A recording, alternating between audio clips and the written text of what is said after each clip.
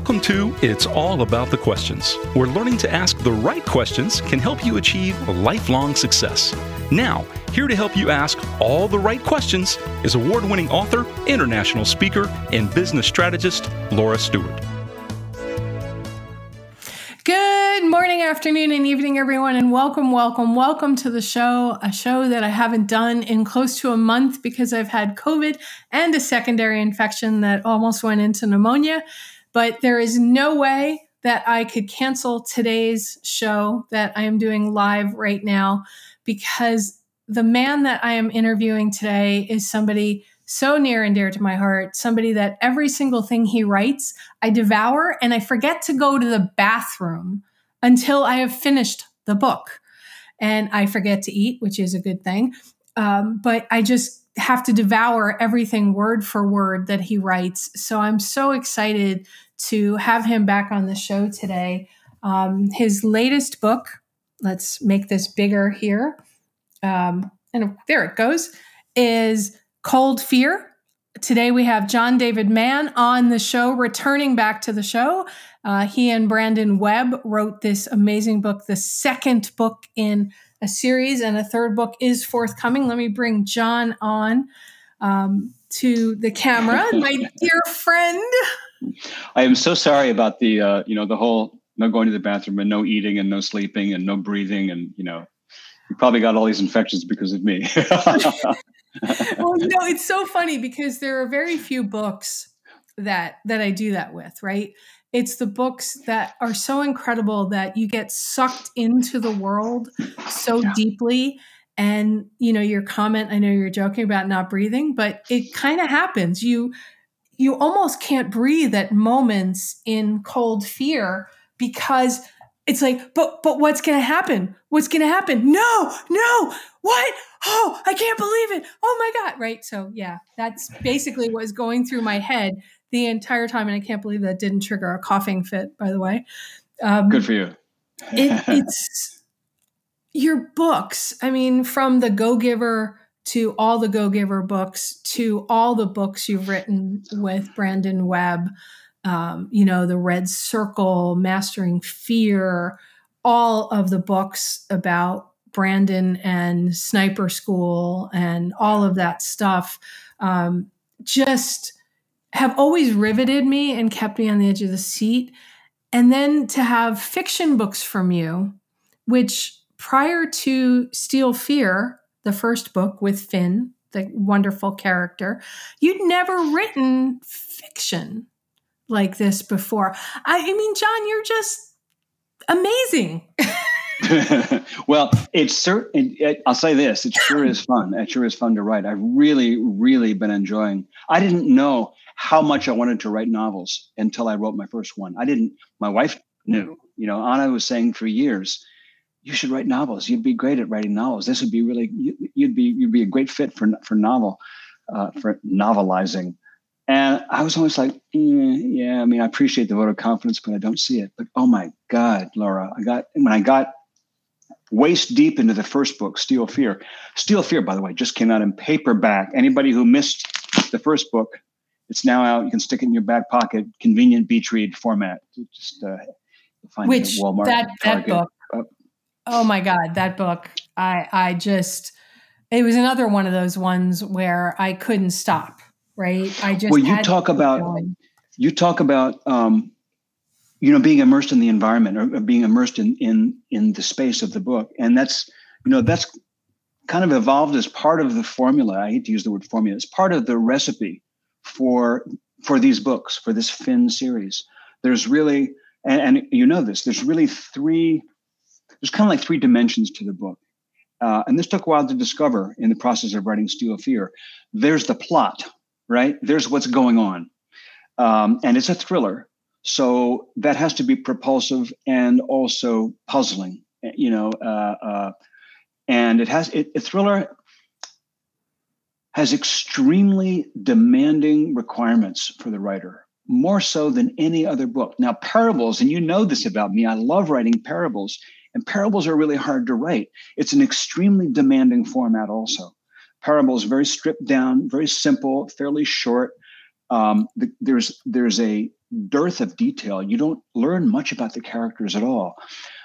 Typically, there's not a lot of what you'd call character development in the normal sense, like in a great film or in a novel.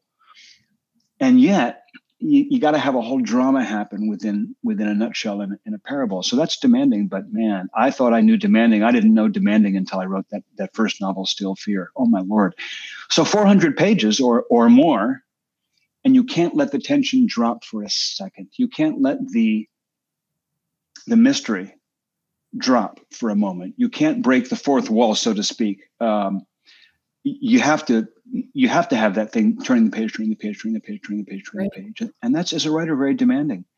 For the first book, we talked about this. Maybe we talked about this. No, we missed it last year because we both went through surgeries last year. So, the first book, Still Fear, when I finished the first draft, I sent it to a writing consultant, story consultant, and paid for her to do a full summary, a full critique of the manuscript. It's before I gave it to our agent, before we even talked to publishers.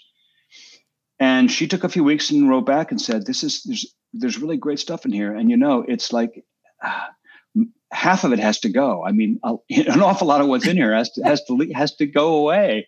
She said, I think you have a fundamental misunderstanding of what a novel is. I was like, oh man, I don't want to hear this. So that was like my graduate school course on how to write a novel.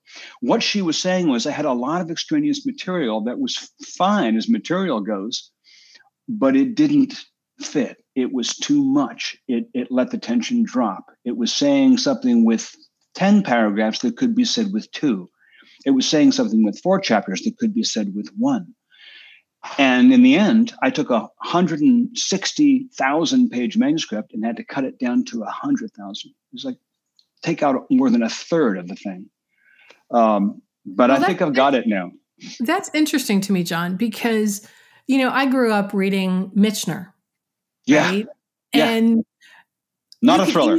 You could easily cut half of his books out based on what you just said, because they really don't add to the story. Right. But you love it. Everybody loved Michener and his books. And even Ayn Rand, right? You could cut so much out of her Fountainhead and all the other books that she's written because they're not needed. J.R.R. Tolkien, right? You could cut out things. No, you can't cut anything out of Tolkien. Yeah. Sorry. No, it's true. But the thing is that those and those aren't thrillers, right? I mean, no, they're not. They're not thrillers. Now, I want to read the brief summary for anybody who has not read Still Fear or Cold Fear yet, which is out today. It is launch day, and I'm honored to always have you on launch day. So, disgraced Navy SEAL Finn is on the run, a wanted man since he jumped ship from the USS Abraham Lincoln. He's sought for questioning in connection to war crimes committed in Yemen by a rogue element in his SEAL team. But his memory of that night, as well as the true fate of his mentor and only friend, Lieutenant Kennedy, is a gaping hole. Finn learns that 3 members of his team have been quietly redeployed to Iceland, which is a puzzle in itself. The tiny island nation is famous for being one of the most peaceful, crime-free places on the planet. His mission is simple: track down the 3 corrupt SEALs and find out what really happened that night in Yemen. But 2 problems stand in his way. On his first night in town, a young woman mysteriously drowns, and a local detective suspects Finn's involvements. I've got goosebumps. And I've read the book multiple times. What's worse, a SEAL-turned-contract killer with skills equal to Finn's own has been hired to make sure he never gets the answers he's looking for.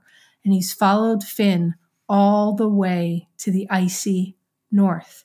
Okay, if somebody doesn't want to get the book just from what I read, I've got goosebumps all over the place. And, you talk about this book editor, dramaturge, whatever you want to call her, who helped you with it. But I'm blown away, number one, by that, which I'm sure you wrote that part, right? I don't get how you, looking at all those different things, are able to make me feel like I have been somewhere I have never been before. Yeah. I've never been to Iceland. I don't know what is real of what you described in Iceland and what is not real, but I want to go to Iceland now. Well, I'll give you Stuff. I'll give you a spoiler alert on that. It's pretty much all real. I mean, Okay. All the detail. So, there's sort of three dimensions in every book in the series, and one is, as I was saying, the plot. This is what happens in the first book, Steel Fear. There was a serial killer on an aircraft carrier. That's a summary of the book right there. So Finn is stalking a serial killer on an aircraft. People are dying on an aircraft carrier. That's the plot. It's what happens. So there's sort of a procedural element to that. In Cold Fear, there's also a procedural element. There's this girl who mysteriously drowns. There's a detective who's trying to figure out why she drowned, who she is, what's going on there. Finn is also trying to figure this out, and he doesn't even know exactly why he's trying to figure this out. I know that sounds weird, but Finn isn't even entirely sure why he's in Iceland. There's an awful lot that Finn isn't sure about, and that's the second thread, the second dimension of these books.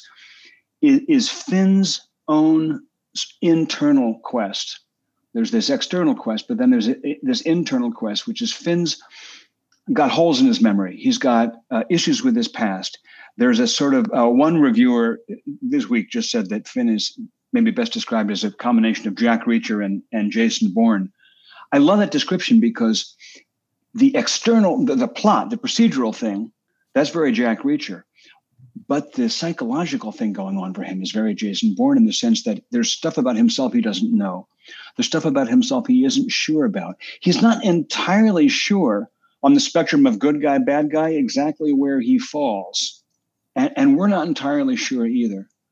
And there's a little bit of Harry Potter in there too. I don't know why. If you like, that's okay with me. So there's that. And then there's the third dimension in these stories, which is the strange, foreign, weird environment. In Steel Fear, I'd never been on an aircraft carrier. Most people I know have never been on an aircraft carrier. It's a completely foreign environment. When you actually go in there, it's almost impossible to imagine. It's a steel tube the size of the Empire State Building, dropped in its side, put 6,000 people in it, plug it up, drop it in the water for 6 months. And it's like a small town on the water with all of the intrigue and the politics and everything. So it's an extraordinary environment. And part of the job of Steel Fear was, yes, solve the crime, do the whodunit thing, keep everybody guessing. So far, not a single person has written in and said they guessed the identity of the killer in Steel Fear, which I find really gratifying. Not one person has guessed. I didn't guess in either book. Yeah, well, I like that. Then there's the whole internal quest that Finn's going through, and you have to that has an arc to it.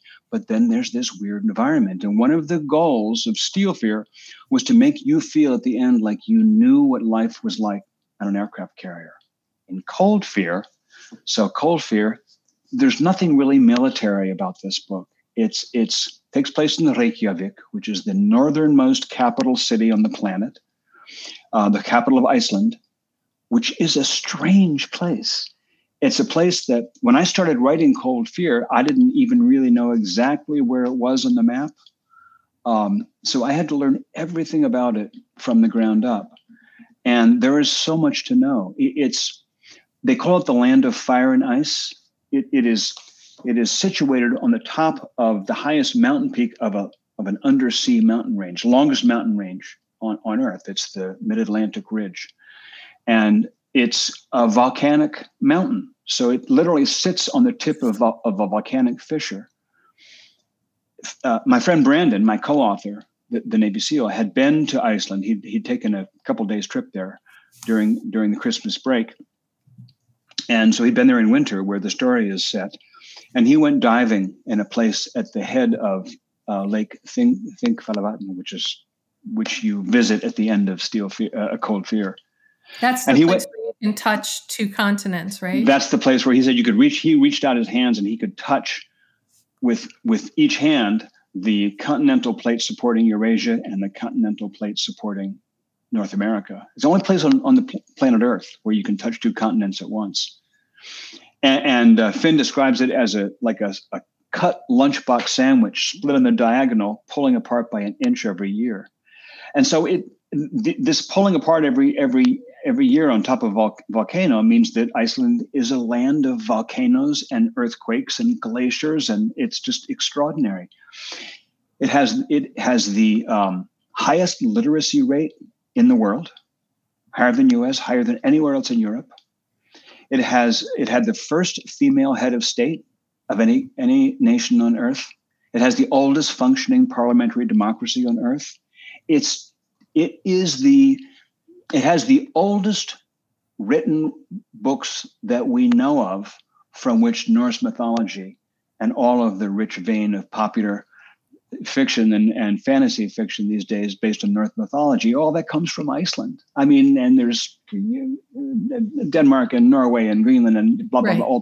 But Iceland is like this font of civilization in so many ways, and hardly anybody knows anything about it. It's so fascinating.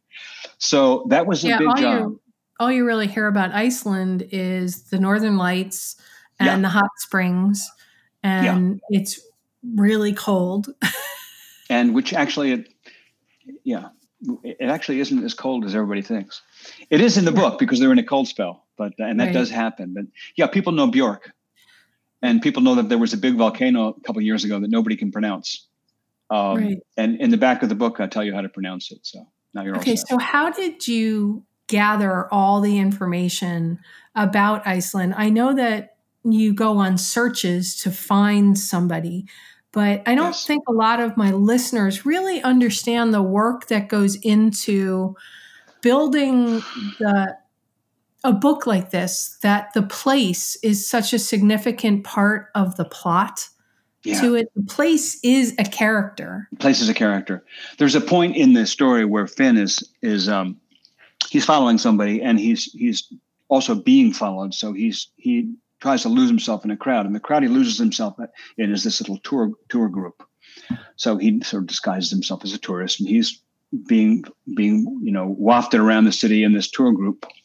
And at one point, they walk by a hot dog stand. They all sample the hot dogs, and the tour guide tells them that it's Bill Clinton had a hot dog once there, and I think this is still in the book.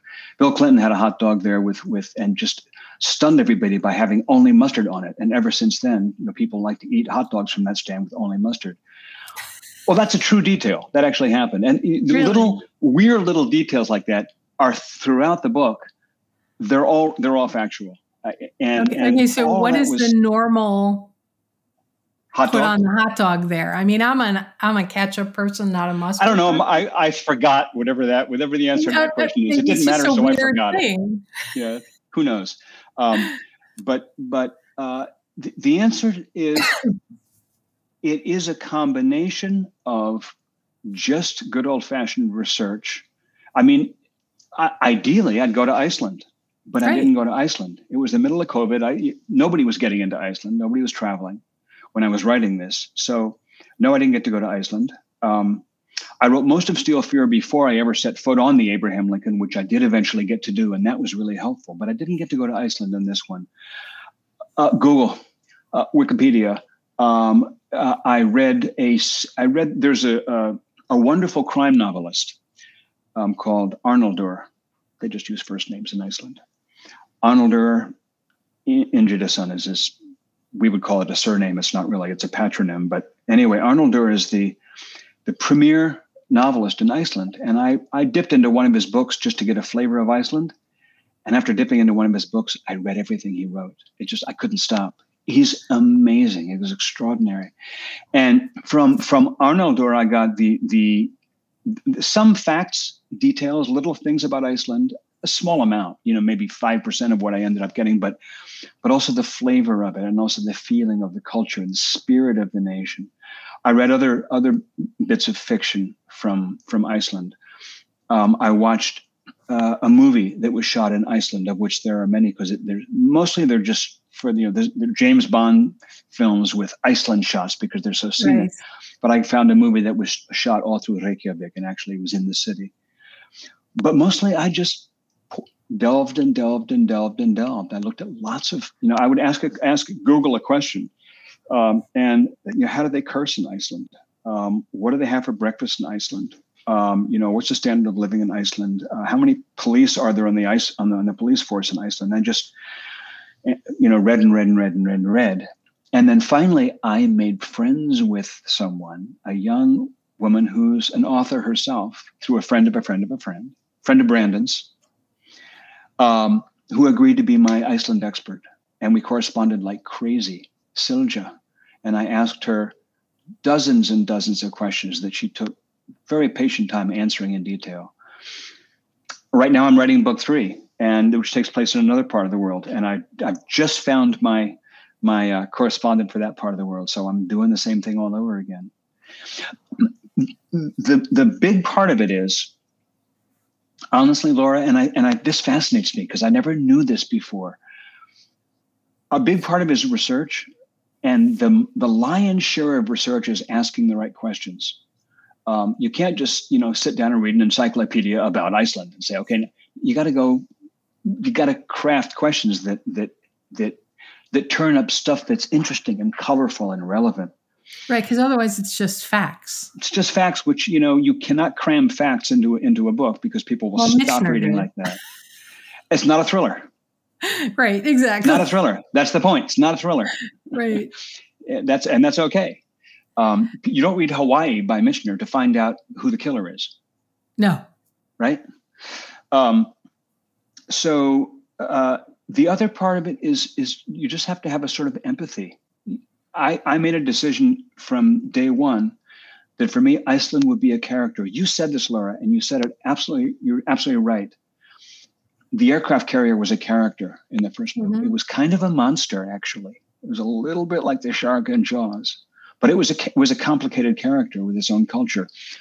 Iceland is a character in this book, and like getting to know any character in fiction or in real life, in fiction that you're writing or in real life that you're living, you need empathy. You apply empathy. Just make a decision that you're going to imagine yourself into the shoes of that person. Imagine yourself into the soil of that nation, of that place. And what does it feel like? And that's really that's the writer's job.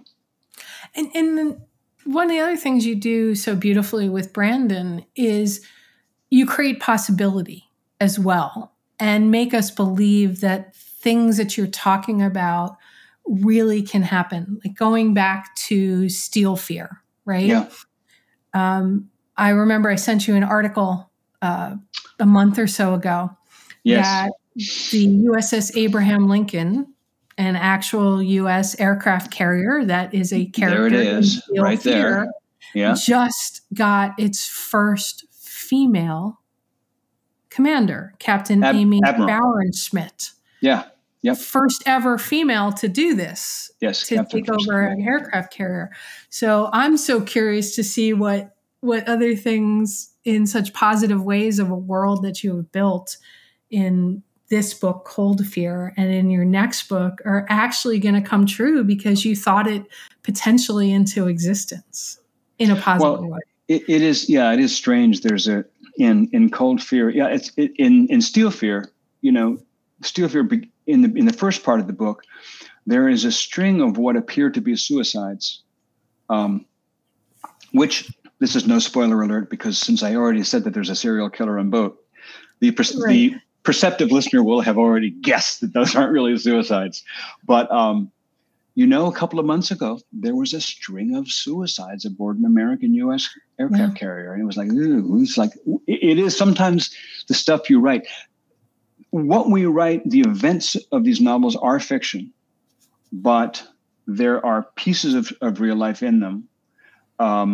And the things that aren't real life, the things that didn't really happen, they all could. And I'll give you an example. One of the continuing threads through the whole book is that in the weeks just before Steel Fear begins, there was a mission that went terribly wrong in Yemen with Finn's SEAL platoon.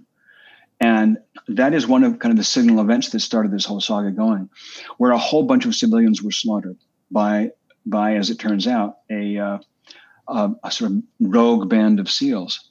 Yeah, you can't tell anymore. Don't spoil. I won't say anymore. But you know what? Those kind of wartime atrocities happen. Yeah. They've been much in the news in the last couple of years. So there are things that happen in Cold Fear that haven't really happened, but they could. They could happen. Everything has to be feasible, or the book doesn't work. The story doesn't work. Right. That's how conspiracy series sort of get created, because there's some thread of possibility or truth in them. Now, Brandon Webb, your co-author here, your partner in crime, who literally partner in crime and thriller in this particular partner in crime fiction. Former Navy SEAL, SEAL sniper, added mindfulness to sniper training school. Amazing man, created amazing companies since his career as a Navy SEAL. And he gives that military piece from having lived it, breathed it, and still working with people in those fields to help them and do different things with them. How do you guys work together to write stuff like this? Because number one, he's traveling all over the place still, right? And he's running his other business. You're writing, plus you and your glorious wife, Anna, wrote The Go-Giver Marriage that we talked about a whole bunch of months ago. Amazing book that I keep giving as gifts to people because it's such an amazing book, whether you are married, want to be married, or just want a better relationship with yourself. What's that relationship rate? We haven't talked a lot about that over the years. We've briefly touched on it, but it's different when you're writing a nonfiction book with Brandon, I would imagine, than writing a fiction book with Brandon. Yes. So yes, it is very different. What that's like? Yeah, that's a really perceptive point. It is radically different, a radically different relationship, because all the nonfictions, I think we wrote 5 or 6 nonfiction books together, and I think there's like 7, but that's okay. Okay, I lost count. There's a lot, but not enough. Books, by and large, in those books, I interview Brandon because the lion's share of the content comes from him, or in the case of some of the books, interviews with him and with other Spec Ops guys, not all SEALs. Some SEALs, in for example, The Killing School. Killing School traces the story of 4 different snipers. Amazing book. Thank you. And one of them was Canadian infantry. One of them was Ranger, Army Ranger, U.S. One of them was, all different branches. One of them was a Marine sniper. So in those guys, I interviewed those guys. So I'm drawing real life material and turning it into a story, but it's nonfiction. It's real. This is different. I don't sit down with Brandon and do 12 hours or 25 hours or 50 hours of interviews about what happened, because nothing happened. I have to make it all up. So how we work together is very, very different. And you're right. He's traveling all over the place. We don't spend hours and hours and hours and hours on this. He does provide a military context. He has that bank of experience and knowledge, not just military, but also kind of intelligence and foreign affairs. He has sort of his finger on the pulse of the whole world of that whole world. But I don't get a lot of. It isn't like I go to him for a lot of facts. Mainly, I go to him for brainstorming. We brainstorm together. We'll get the basic idea of the plot, or some of the key plot threads. We'll brainstorm together. Or he'll have an idea of this, and I'll say, "Oh, it can be done that way," and he can say, "Oh, we go back and forth." And then I'll take what we got, and I'll start spinning characters, start spinning scenarios, start weaving connections between different events and how this might happen, that might happen. When I find myself in a corner, I wrote 2 emails to him this morning asking about specific events around a Coast Guard ship. When I get in a corner, either on some technical detail, or I've written myself into a corner that I can't figure out how to get out of, like how might this happen, or how might that happen? I'll just shoot it past him and say, "Got any thoughts?" And he'll go bing, bing, bing, bing, bing, have this idea, that idea, and it'll spark me in a new direction. So it's kind of like having a mastermind group that you take problems to, but he's a mastermind group of 1. So he's kind of like my Icelandic consultant. And by the way, if I haven't said this already, and I haven't, writing a novel is a team effort. I don't care who says different. At least for me, for writing these books, I have a psychiatrist who's a dear, dear friend of mine. I'll be seeing in a few weeks in Houston when I go there for the book tour. I have a dear, dear friend who is a psychologist. I have a good friend who is a medical doctor, an Army medical doctor. I have all these experts that I go to. I just connected to somebody who's an expert in hurricanes because there's a hurricane in book 3. Spoiler alert. So there's a Coast Guard ship and a hurricane in book 3. But I've already said too much. And so then I had this Icelandic expert. Well, Brandon is kind of like a member of that team for me, except that he has a much broader base of knowledge. He's kind of like my go-to guy on all subjects that have to do with the military, foreign affairs, or just story brainstorming. There's so many different threads, I feel like, in a novel that you don't have to think about in nonfiction, and pieces in nonfiction that you don't have to think about in a novel. Like in nonfiction, you have to worry about, okay, is what I'm saying actual truth? Is it a perception of the truth? Are there other people involved in this that I need to get permissions or worry about what might happen? In a novel, even if you do a disclaimer in the front, it's all a work of fiction. There's still some of those concerns of, okay, I don't want somebody to perceive that maybe this is based on them, or a country to say I'm disparaging them, right? You want to be careful about certain things like that. Which do you find easier to write, or where do you have less worry when you're writing? Fiction, nonfiction, or it's equal? I think they're both easy. And honestly, I don't worry about any of that very much. Okay. In fiction, I don't worry about whether people whether my characters are too close to somebody real. The captain of the ship of the Lincoln in Steel Fear is a pretty crappy guy. He's a pretty serious jerk. And I met the actual captain of the Lincoln at the time when I was writing it, and in the credits in the back of the book, I say that he is, by the way, nothing like the captain in the book.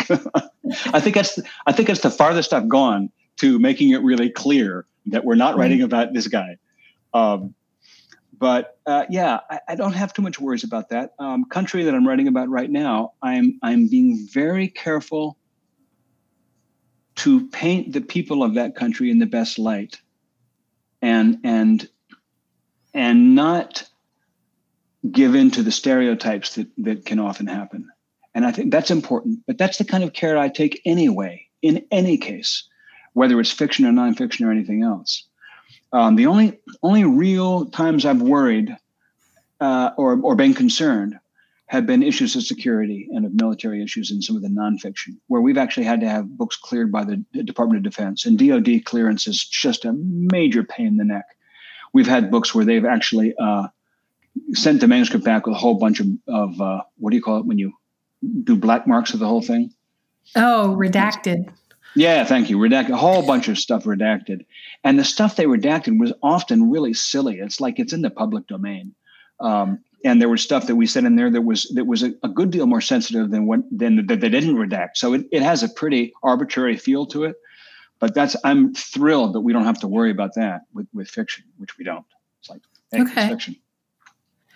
Now, but I always take care to try to paint people in real or similar to real, to try to paint them in the best light, and even if they're creeps, to give you a sense of their humanity.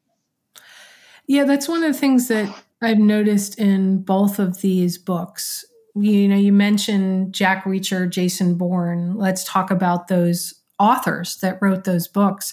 They're famous for creating characters that you care about. I remember when I got divorced for the second time, and a friend said I needed to read the Jack Reacher books. And I said, why? I'd never read anything by the author before. And she said, because the bad guy always gets it really, really bad. And you care so much about the Jack Reacher character. You can see the coiled violence in them, but controlled with the intelligence. And I started reading them and I totally got it. And then literally went to the library, took the shelf off the library and just read. Yeah, dragged it home. Yeah, dragged the whole shelf home. Yeah. Yeah, with you, you know. And I remember when I was asked to interview another author who I thought was Brad Thor, but it wasn't. It was a different Brad.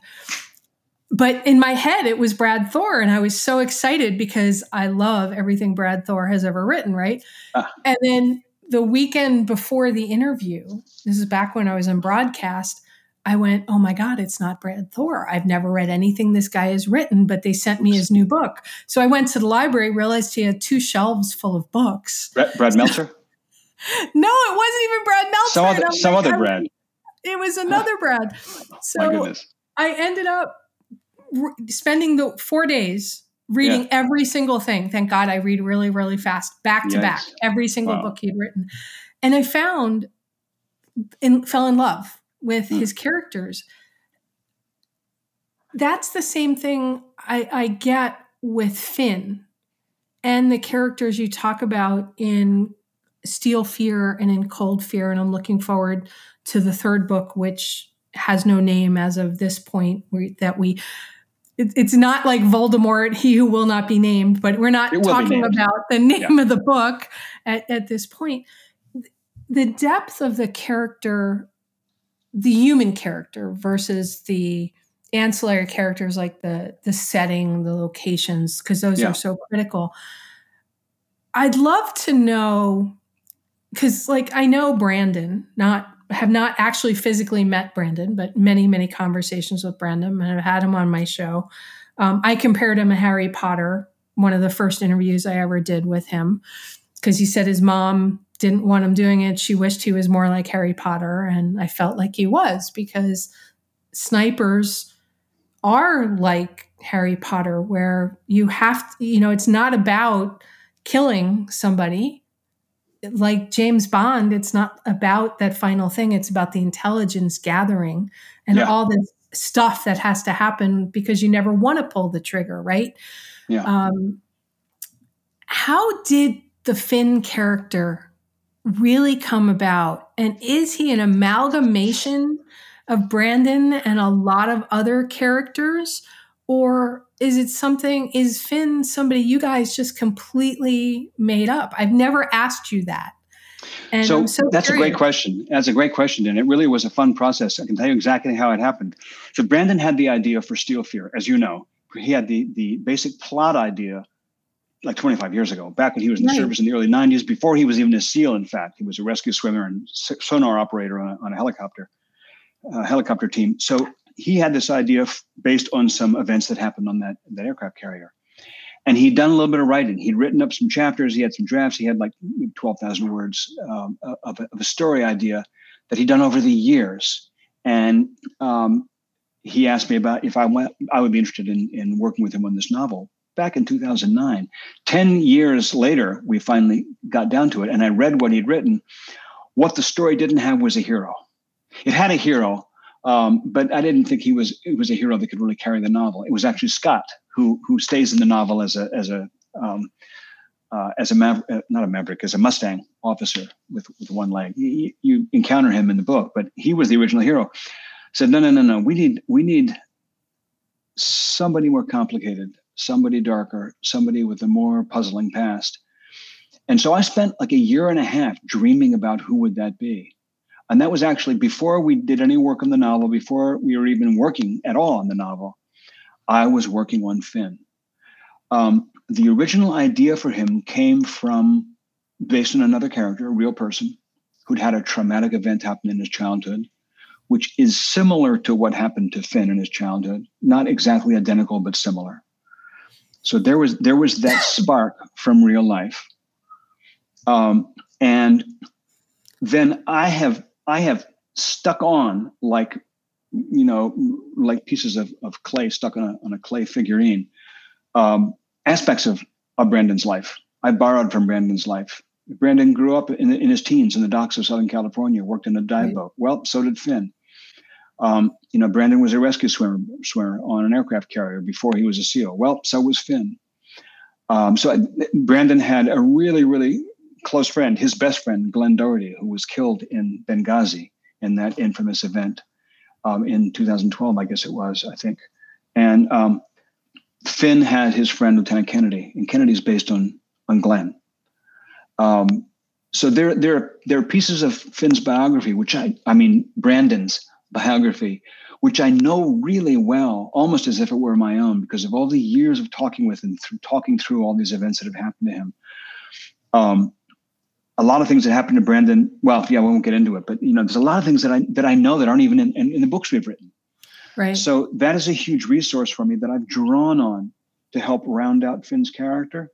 But the core of Finn's character isn't anything like Brandon. The core of his character is this incredibly damaged boy who suffered terrible trauma as a child in an event that we learn about. And there's also more trauma that we haven't yet learned about, sort of trauma of neglect and trauma of other kinds of things that happened to him growing up that we'll learn as the books unfold.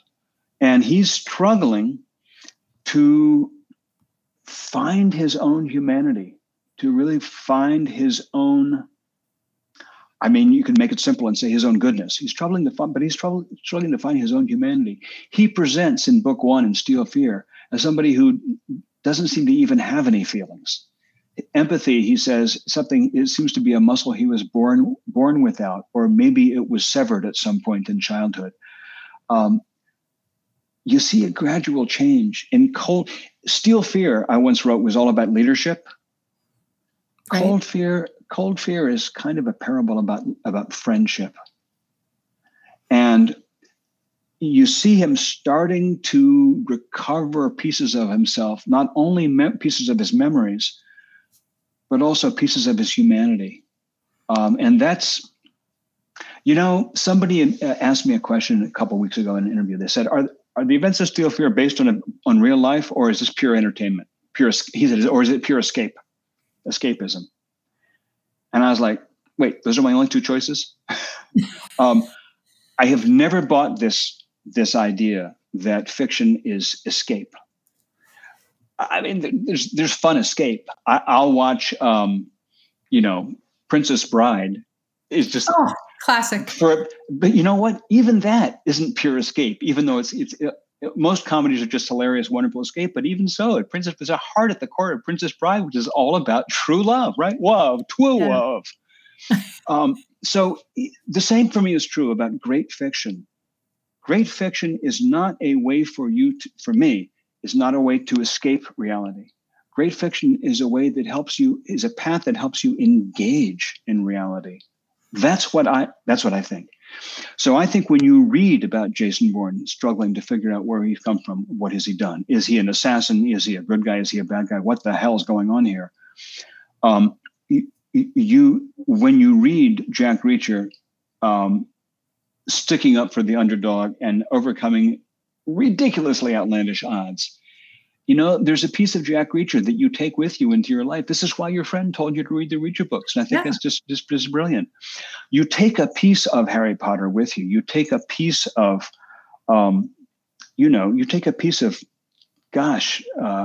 anybody that you have the experience. There are characters in Cold Fear who, other than Finn, there are other characters that I guarantee when you finish the book, you will take away. The lead detective. Oh my God, I loved her character. Krista Kristjansdottir. Yeah, I wasn't going to try that. The reviewers have actually, every reviewer has singled her out as saying this is a character who could hold her own series. I fell in love with this. She's great. This like 50-something-year-old, kind of bitter. We assume she's single. We don't know much about her past, although we learn a little bit about the tragedy of her childhood. And she has the foulest mouth in the book. Everybody who reads her loves her. You'll take a little bit of her passion, her incapacity to and refusal to understand random violence, wanton violence. there is something compassionate about her that just sticks with you. And that's, to me, that's one of the goals of great fiction, is to give you pieces of humanity that you take away with and make it part of your own and help you adapt to and cope with your own life and solve your own life problems more readily. Yeah, I would agree with you on that, John. You know, when I read your books, when I read other fiction books of the genre, and even when I read your nonfiction work with Brandon and not with Brandon, because I've read everything you have ever written, singularly or with other people, including your MLM book, I find that I learn about myself when I'm reading them. Any book I read, there's always something about myself I learn, either in how I'm reacting to whatever's unfolding on the pages, or how I'm not reacting to something, dissociating because it might be too difficult. I don't like reading about serial killers, but yet in your books, it's okay, because it's not like reading about, it's not like The Silence of the Lambs, Right. which I just couldn't tolerate. It's about this person who's doing these things, but it's about humanity. It's about all the other people around it and what an individual could do to make a difference. Yeah. And that, I think, is a true gift, John. And I know this is only your second fiction book, but to me, you have a gift for helping us explore the world and ourselves through the characters that you write. And that is such a beautiful thing to me. That's so sweet. I so appreciate that. And I so appreciate that, especially because that's what I want to do. For years, I would think, when Brandon had first posed this question in 2009, you want to write this novel with me? I thought about it for years, honestly. It's like, why would I want to? I have a belief, which is that you get more of what you focus on. What you put your attention on shows up more in your life. So if you are focusing on things that could go wrong, more things go wrong. If you focus on things that could go right, more things go right. It's an oversimplification, but that's the basic idea of it. Brandon taught that in his sniper course. If you focus on don't miss, you'll miss. If you focus on here's what I need to do to make it right, even for snipers, positive thinking. But for years, I would sort of debate with myself, why would I want to spend a year of my life getting inside the mind of a devious monster who does terrible things to innocent people? It's like, what's the point there? And I wrote about this in Crime Reads, and I wrote an essay there whose title is "What's a Nice Guy Like Me Doing in a Homicidal Place Like This?" And for me, the idea of it is exactly what you said. It's terrible things do happen. And that is just really a part of life. Now, most of us won't experience the kinds of terrible things that happen in these novels, right? The serial killers and the wanton murders and so on. But we do experience terrible things, whether they're illnesses or personal betrayals or bankruptcies or, financial reversals or divorces or, we experience terrible things. And yet we go on. How do we do that? And that's really the study of the book. Anyway, so I appreciate the comment, and that's what we are pulling for Finn. Finn has not totally pulled himself out of the extremely difficult puzzle of his life by the end of Cold Fear, but he's gotten a good chunk closer. And I can't wait to see what happens in book 3. And we're getting close to the end of the time, but this idea just popped into my head, and I do not know if you and Anna would have even thought about doing this, right? Because you wrote The Go-Giver Marriage and you're so good with the fiction. Okay.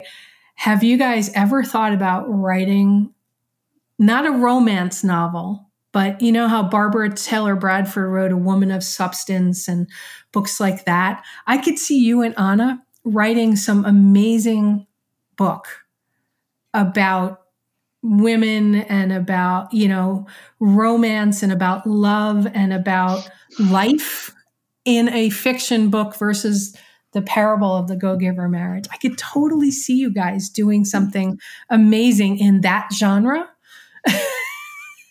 That's really you might not be interesting that you thinking say that. about it. I'm just throwing it out there. Well, that's great that you would say that. I will say two things to that. One is I personally love writing strong female characters. In Cold Fear, there's one, and really there's basically one strong female character in Steel Fear, Monica. We have not seen the last of her, by the way. Oh, and Cold Fear, there are not one, not two, but three really strong female characters. And one of them dies on page 5. And yet still, somehow, by the end, she emerges as a hero. Yes. All three of them we're not teasing. powerful. Well, we just teased. No, I teased, but that's okay. Just a tease, not a reveal. So all three are really strong characters. I'll also add this. Anna and I we do have a book idea, and it'll happen one of these years. Okay, cool. Now, tell everybody how they can get the book that released today. And you have a book tour, which I'm really excited you're going on. Unfortunately, I can't make any of them, but I wish I could. First book tour. I would love to. We couldn't do it last year. There was too much going on with COVID. Too many stores were still closed. But we're doing it this year. I'm thrilled. So, and it's not just virtual. This is live in person, in bookstores, signing people's books with a real pen in our real hand. There's the website there. It's webandman.com. And on that site, you can buy the book you can buy signed copies of the book, no matter where you are in the country. You can buy copies signed by both Brendan and me. You can also find our book tour.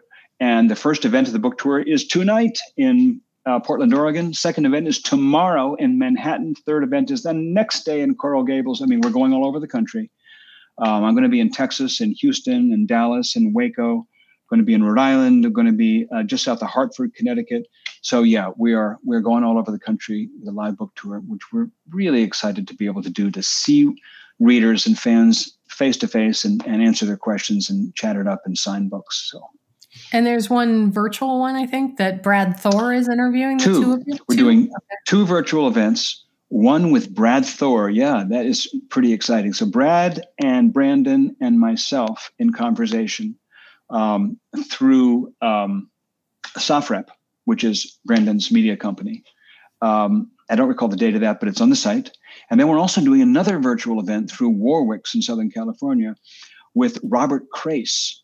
Wow, that's awesome. Author of the Elvis Cole Joe Pike novels, which has an enormous fan following. This guy, Robert Crace, he wrote for Hill Street Blues, man. He wrote for Miami Vice. I mean, he's crime writing royalty. Yeah, he's a very, very, both of these guys are just tremendously nice gentlemen. So we're doing virtual events with those two guys. Yeah, Brad Thor was the guy I thought I was interviewing, but it was Brad Taylor I was interviewing, who I love and have interviewed multiple times. All right. I'm excited to watch the interview with Brad Thor with you guys. And I hope everybody buys the book, John. I mean, hold up your physical copy because I only have the cover on my Kindle copy. They did a beautiful job with this book. They really did. Last thoughts that you want to share? Even the spine is lovely. I know. And you can't feel it on the Kindle in terms of how the book feels, but I'm such a tactile person. I actually had the early release you sent me so I could prep for the interview.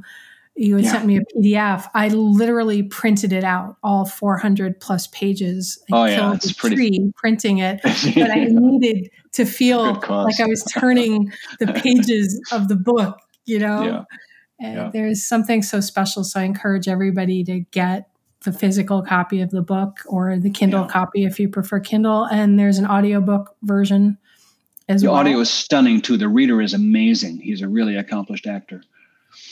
Yeah. And that's how you'll know how to properly pronounce all the names in the book. That's right. Although I do give you a pronunciation guide back. You do. And it was really, really helpful. It was very, very helpful. And I always love reading your acknowledgments. I read the first 31 chapters of the book out loud on my Instagram account. You can go to my Instagram if you want. I'm just at John David Mann. And you'll find the first 31 chapters of the book. You'll even get to hear me struggle through some of the Icelandic words, as well as some German words and a bunch of other things. So. Oh, I'm going to have to go up to your Instagram now and check that out. Last thought that you want to leave my listeners about writing, about this book, about the partnership, or really about anything, because I just love listening to you. I'll say two things, the first two things that come to mind. And the first thing is that I really hope you enjoyed the book. I hope you enjoyed the stories. That the story of Finn, it's like in a good TV series. In every season, there's a story that kind of resolves itself, right? The season's arc, but there's also a larger arc that doesn't resolve till the end of the entire series. And that's the case here. Every book has its own mystery that gets solved. At the end of the book, you know what happened. But there are larger issues that don't get resolved at the end of the book. We get closer, but there's still so much missing. I don't know whether that's going to be 5 books, 6 books, 7 books, 10. I don't know how many books it's going to be. And I don't yet know all the pieces myself, although I do know some of them. But I can promise you that if you join us in this journey and stick with Finn is going to somehow come out of all this. As we all are, we're going to come out of this. We're going to come out of this okay. That's my intention. We'll see how it goes. And so I really appreciate every single person who reads these books, because without readers, there's no books.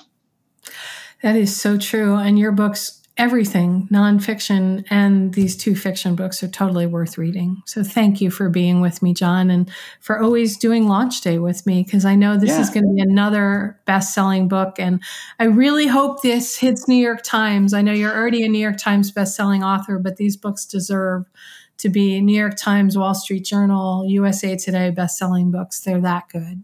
I devoured them. I forgot to go to the bathroom. I almost forgot to breathe. I was just like, but I need to know what happens. These books are a health threat. Yes. In a good way. In a good way.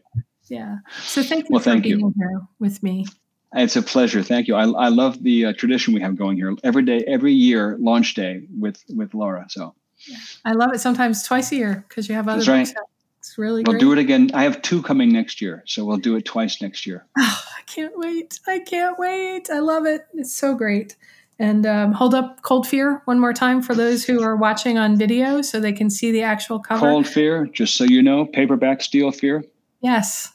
Awesome. And it is a great beach read, really. Airplane read, beach read, boat read, whatever. It's in airport bookstores. I'm so happy to see that. Oh, that's so nice. I always get books at airport bookstores. Yeah. It's really great. Well, thank you again for being here with me. Thank you. And everybody, grab your copy of Cold Fear by Brendan Webb and John David Mann. I hope you enjoyed getting to talk to John today, to hear what he had to say about his writing process, about the partnership, about the characters and how he builds them. And I hope we've teased you to get a copy of this book. If you already have a copy, remember to rate it, review it up on Amazon, Barnes & Noble, wherever you got the books. Post on social media. These books are great, and your support always helps the authors that I have on the show. Comment on social media. John mentioned he's read part of the book up on his Instagram at John David Mann. If you're watching this on video, the website is listed on the video. If you are on podcast, top 3% globally for this show. So thank you for that year after year.